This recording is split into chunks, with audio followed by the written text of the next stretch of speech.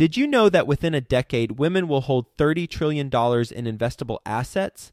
Yet somehow only 19% of women reported feeling confident in selecting investments that align with their long-term goals. Our friends at InvestHer are out to change that. InvestHerCon is the #1 premier conference for women in real estate, and it's happening June 2nd through the 4th in Austin, Texas. InvestHerCon is not just another real estate conference. It's a transformational experience focused on real estate investing, business strategies, and self-care tactics, all designed to help women take control of their financial futures. Gain the knowledge and skills you need to grow your portfolio and build a sustainable business, all while connecting with over 500 women who are playing at the same level. To learn more and to get your tickets, visit InvestHerCon.com today and use the code 100BESTEVER to get $100 off your ticket. That's InvestHer, H-E-R, con.com, promo code 100BESTEVER to get $100 off your ticket. Are you ready for the best real estate investing advice ever? Join Joe Fairless and today's successful real estate professional as they share it with you. Let's go. A quick word from our sponsor, the Door Devil. Homeowners spend hundreds on alarm systems each year, but rarely reinforce the weakest point on the home, the doors. Bad guys know this, and that's why kick-ins are so common. Simply adding Door Devils virtually eliminates the home security gap. Sleep better tonight. Reinforce your doors. Visit doordevil.com and enter Best Ever to get an exclusive 20% discount on your purchase. Hello, Best Ever listeners. Welcome to the Best Real Estate Investing Advice Ever show. I'm Joe Fairless, and I'm here with today's guest, Mark Ferguson. Hi, Mark. Hi, Joe. Thank you for having me.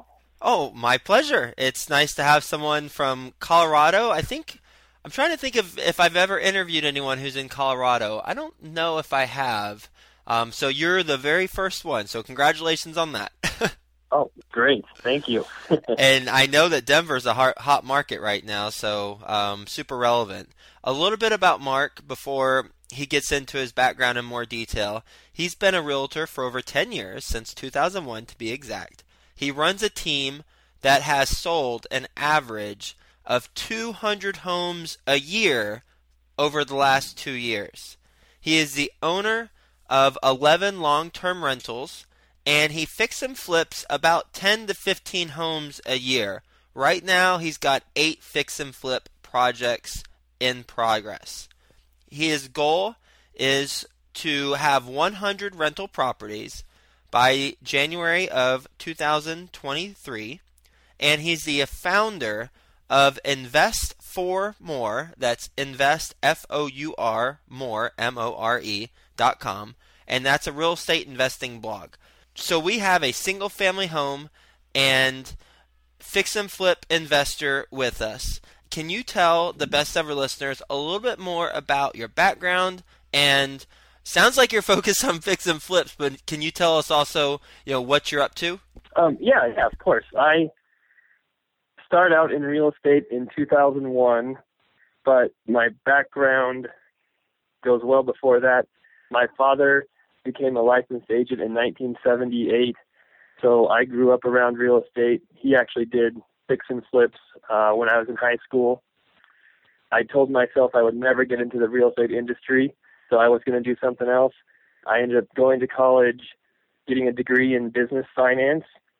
After college, I couldn't find a job, so I said, hey, I'll do real estate part-time. That turned into full-time. 13 years later, I'm doing it, and I am so glad I didn't find a finance job. But, when I first got into real estate, I was just an agent. I struggled for a long time because I didn't have a niche. I wasn't great at talking to people. I didn't have any goals. Then I found the REO foreclosure world. I started listing REOs, started making goals. My career took off, and about 3.5 years ago, I started investing in single-family rentals. So I've bought 11 single-family rentals in the last 3.5 years, and I've always been doing fix and flips with my dad, but I took over the entire business last September from him, and I've been focusing on building that up as much as possible. I had 10 fix and flips going up until the last week, and I actually sold 2 last week. So it's been a busy time, and then my blog, I focused a lot of time on that as well. We had over 160,000 visits last month, so that's been crazy busy. It's could not be done without a team, that's for sure. What's an average deal look like from a number standpoint when you do a fix and flip? In my market, so I'm north of Denver, about 50 miles. So we're not quite as crazy with our prices as Denver is. I can still get a property from $80,000 to $150,000, and I usually end up selling that $80,000 property for about $140,000 to $150,000, and it would need maybe $15,000 to $20,000 in work. Got it. So about $40,000 profit in that example. Well, probably more like 20 to 25 once you figure holding costs, carrying costs, financing costs, all of the costs that many people don't consider. And how long does it take for you to flip it? Oh, I would love if it was a shorter time period, but since I have so many, my biggest problem is finding contractors, and it's been taking me probably 6 to 8 months to sell each one. I would love for that to be about 4 months, but each property is usually waiting about 2 months before a contractor frees up to work on it. With your goal of 100 rental properties by January of 2023, and you've bought 11 rentals in the last 3.5 years, and they're all single-family homes, which I find really interesting. That you aren't focused on multifamily, because the people I talk to, and quite frankly myself included, started out with singles and then decided to transition into multifamily. What's the rationale for why you're sticking to single family homes? The biggest thing is I think it's very region specific.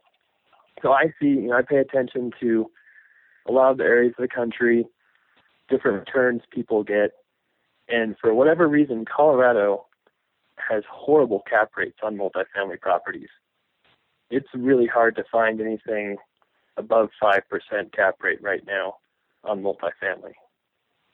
And for me, especially since I focus on single family as a realtor, I know those properties so well that I can get a lot better deal on a single family than I can a multifamily.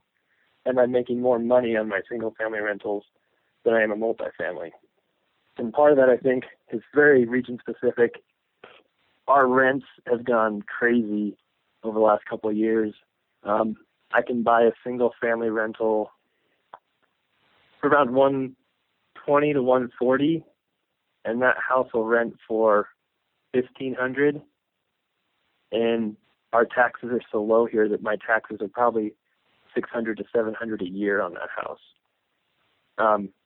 For multifamily, if I want a basic 4-unit, 2-bedroom, 1-bath property, I'm paying $250,000 for that property that might rent for $2,000, $2,200 a month. So it's kind of crazy how it's backwards here from a lot of different parts of the country. That's really backwards, yeah. Yeah. And then it's the same for commercial, too, for whatever reason. They're really low cap rates as well.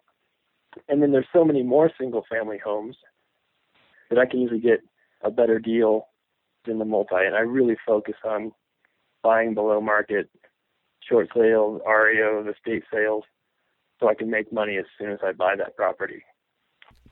You have a good team in place. You said you run a team of 10 people who have sold an average of 200 homes a year over the last 2 years. I know, based on what we were talking about before we started recording, that you credited your team. You said, I have a great team.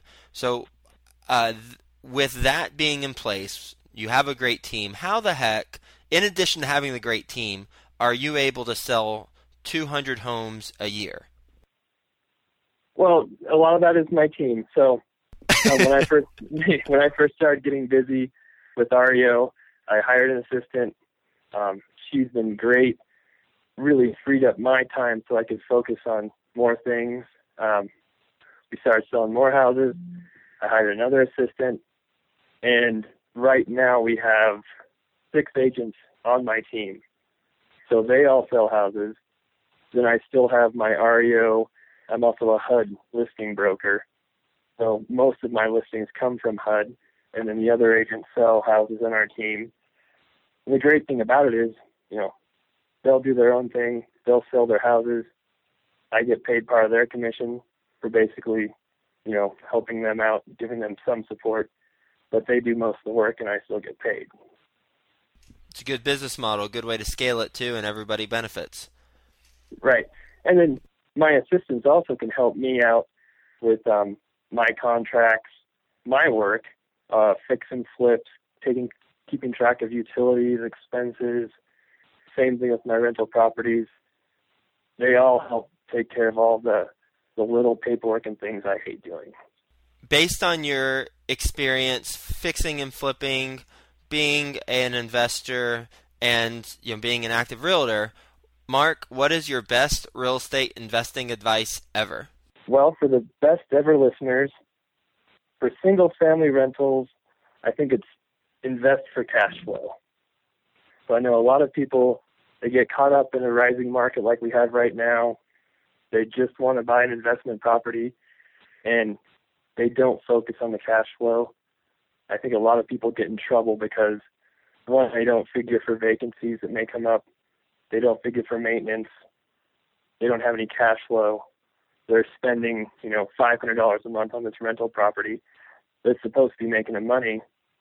Then if the market goes down, all of a sudden they've got these properties that don't make money, they can't sell, and they're really stuck. But if you've got cash flow, even if the market goes down, you're still making money, you can weather the storm, and it's a good investment. Now, for fix and flips, I think you have to know your cost. Like we talked about, you said you make $40,000 per flip. When you subtract the sell price or the repairs from the sell price and what you bought it for, but people don't think about the finance costs, insurance, utilities, maintenance, everything that goes into it. So many people look at a flip, say, hey, there's $20,000 in profit right there. But once they get to it, all the costs, they broke even, and they might even lose money. So that's my best ever advice. Let's talk about each of those real quick. Single family, invest for cash flow. I think a lot of the best ever listeners have probably heard that you should invest for cash flow, but then you mentioned something interesting as far as vacancy allocation, maintenance allocation. Make sure that's allocated properly. When you're looking to invest in single family homes for cash flow, what type of allocations do you put towards vacancies and maintenance, and how do you come up with those numbers? I usually expect about 5 to 10% for vacancies, so of the monthly rent. So our vacancies have been much lower than that right now, but I still figure for that just in case, one eviction or one bad tenant can create that 10% for all your properties pretty quickly if they go through a lengthy eviction or they trash a property. So I think at least 5% of your monthly rent should go towards vacancies. Maintenance is a little harder because it varies on each property. What condition it's in, how old it is, and a lot of times, how good your tenants are.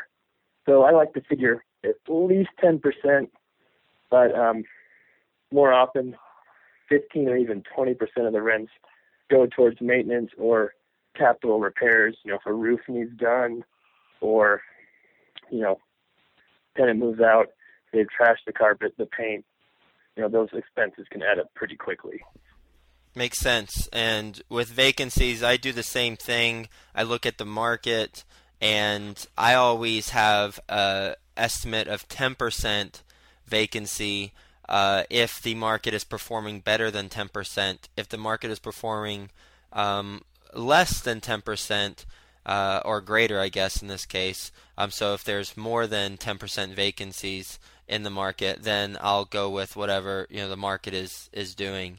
That way, it's more conservative whenever we're projecting the vacancies.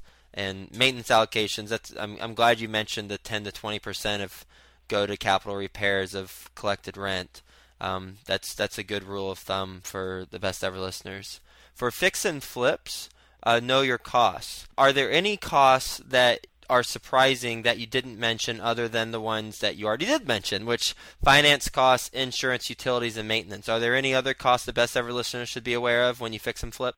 The biggest thing to remember is your repair costs will always be higher than what you think they are. I've been doing this for a long time, and it seems like every single deal I do, my repairs are more than I thought they would be. And there's a lot of reasons that happens. One is you don't really know how much work a house needs until you start getting into it, really having a contractor look at what's there. If you start tearing into walls, you're always going to find surprises you didn't know about. So I always add at least $5,000 to my repair estimates. So if I think it's going to be $15,000 in work, I'll automatically add $5,000 to it because I know my contractor's going to find something else that needs done. Besides that, the length of time it takes to flip is usually longer than I think it's going to be. So, if you think it's going to take 4 months to flip a house, and you figure your interest, your insurance, all those costs on 4 months, if it takes 6 months to flip, that's a lot of extra money, $5,000, even $10,000 extra for that extra time it took to flip. So you've really got to be prepared for extra repair costs and plan for it to take longer than you think it will. I'm a living, breathing example of both those things. I bought a house through a wholesale dealer about 3 years ago, and overall it was a good experience. But I didn't do good enough due diligence on the property. Bought it for $35,000. Thought it would take $5,000 to get to be move-in ready. Ended up costing $15,000. Thought it would take 2 months to do the work. Ended up taking 5 months to do the work. And wow. The projections were certainly a lot different whenever the real numbers and time frame were plugged in. Still ended up doing all right with the property because bought it low enough where it was worth more than that, but didn't make as much as I thought I would. And one of the learnings I have from that is what you mentioned, and that's to pad those estimates. And that was the first type of property I'd done with that type of model, and learned a lot. Mark, are you ready for the best ever lightning round? I am ready. All right, let's do it. Best ever book you've read? Think and Grow Rich. Best ever personal growth experience and what you've learned from it? I took Jack Canfield personal coaching last year, and I took that to try and increase my income and grow my business, and it ended up changing my entire life, personally, stress-related, my outlook. It was an amazing experience. What'd you learn from it? I learned not to worry about the little things, about not having to be perfect with all the tasks I do, about once I finish something and it's done, I can't change it. I can't go back in time. So don't worry about it not being done right. If I make a mistake, it's a learning experience. It's not a failure. It just made me relax. It made me be happier. And I also made more money at the same time. So it was a fantastic experience. Best ever success habit you practice? Setting goals. So actually part of my coaching program was I had to create 100 goals, which is pretty difficult. I think I came up with 87 my first try. And just getting those goals in my head, thinking about what do I want to accomplish in life, it just really gets my mind in the right place. And I usually take 1, 2, or 3 of those goals, and I focus on those goals. I break them down on what I have to do to accomplish them, when I have to do it, who I need help from, and that really just helps keep me focused on my business or even personal life goals and what I have to do to get there. Best ever deal you've done? I did a flip a couple years ago that we bought for $208,000. We sold it for $370,000 3 months later, and it needed about $10,000 in work. How did you find the property? It was actually listed on Hubzu, the auction site, and at that time, they had a buy it now feature that would pop up, and they had it grossly underpriced, just incredibly low. And I knew that buy it now feature would pop up, and I was watching it, and as soon as it popped up, I bought it, and we got it for that 208. I'm guessing if they didn't have that feature, it probably would have gone up to 250 or more for that property. Wow. If it didn't mess up the audio, I would clap for you. I mean, that's incredible. Congratulations on that. Yeah, I haven't seen them use that option lately, so I think they may have learned it a little bit. You shut it down. Yeah. Best ever quote? Don't worry about failure. You only have to be right once, which is from Drew Houston of Dropbox. And I think that just really gives you the idea that, I don't even like the word failure. I like to think of mistakes as learning experiences, as education. Everything I did wrong in the past helped me get to where I am today and helped me learn how to do things better. So I think just the attitude of not being afraid to make mistakes, not being afraid to fail, it just makes such a huge difference. And I have another one, too, that isn't really a quote, but it's from The War of Art by Stephen Pressfield, who actually wrote the movie Bagger Vance. But the idea is conquer the resistance. And it's just talking about whenever you do something big or have a huge project, when you get towards the end, something distracts you. You get into a mode of not wanting to finish. You just can't get it done. And his idea is that that's called resistance. And if you realize it's there and you just get through it, you can do great things in life. But if you let that resistance stop you, then you'll never finish what you really need to do. So many people stop 5 yards in front of the goal line, and it's just like one last push will get them there. And I think that passage will serve as a great reminder. Thanks for sharing that. Oh, yeah, no problem. Mark, what's the best ever way to reach you? On my blog, investformore.com. So, like I said, that's invest, and it's the number 4 spelled out, FOURMORE.com. But I write a couple articles every week that I write myself. 90% of the material is all from me. And then my email address is on there. If people ever want to email me, it's mark@investformore.com. I love helping out people if I can, answering questions. And, that's the best way. All right. Well, is there anything that you wanted to add that we didn't get a chance to talk about on today's call? I guess one last thing. If you want to be a serious investor, if you really want to make it, a huge part of your life, I think becoming a real estate agent is a huge bonus that lets you save a lot of money on commissions and will let you find a lot more deals. All right. Well, thanks for that last parting piece of advice. And I think, clearly your experience with fix and flips and actively doing it and your mindset is certainly that of the other successful best ever guests that I've had on this show, where it's really not failure, it's an opportunity for growth and what can you learn from it. And it's crazy the amount of challenges that we'll come across whenever we state that the goal is XYZ, but as long as we have that mentality of, I'm going to make it happen, and everything that's happening to me is just helping me learn from my experiences and get that much closer to the goal.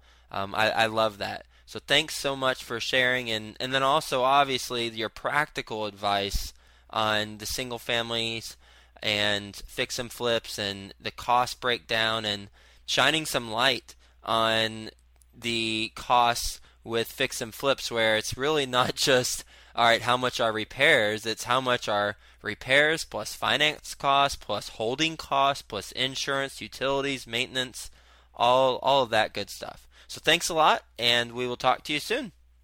All right, great. Thank you very much. It was a great time. All right. Bye, Mark. All right. Bye, Joe. Hey, you, best ever listener. Do you want more? Then head to joefairless.com, where there are tons of free videos, templates, and content to help you get deals done. And if you want Joe to personally help you reach your goals, then go to the Work with Joe tab on joefairless.com and apply to, well, work with Joe.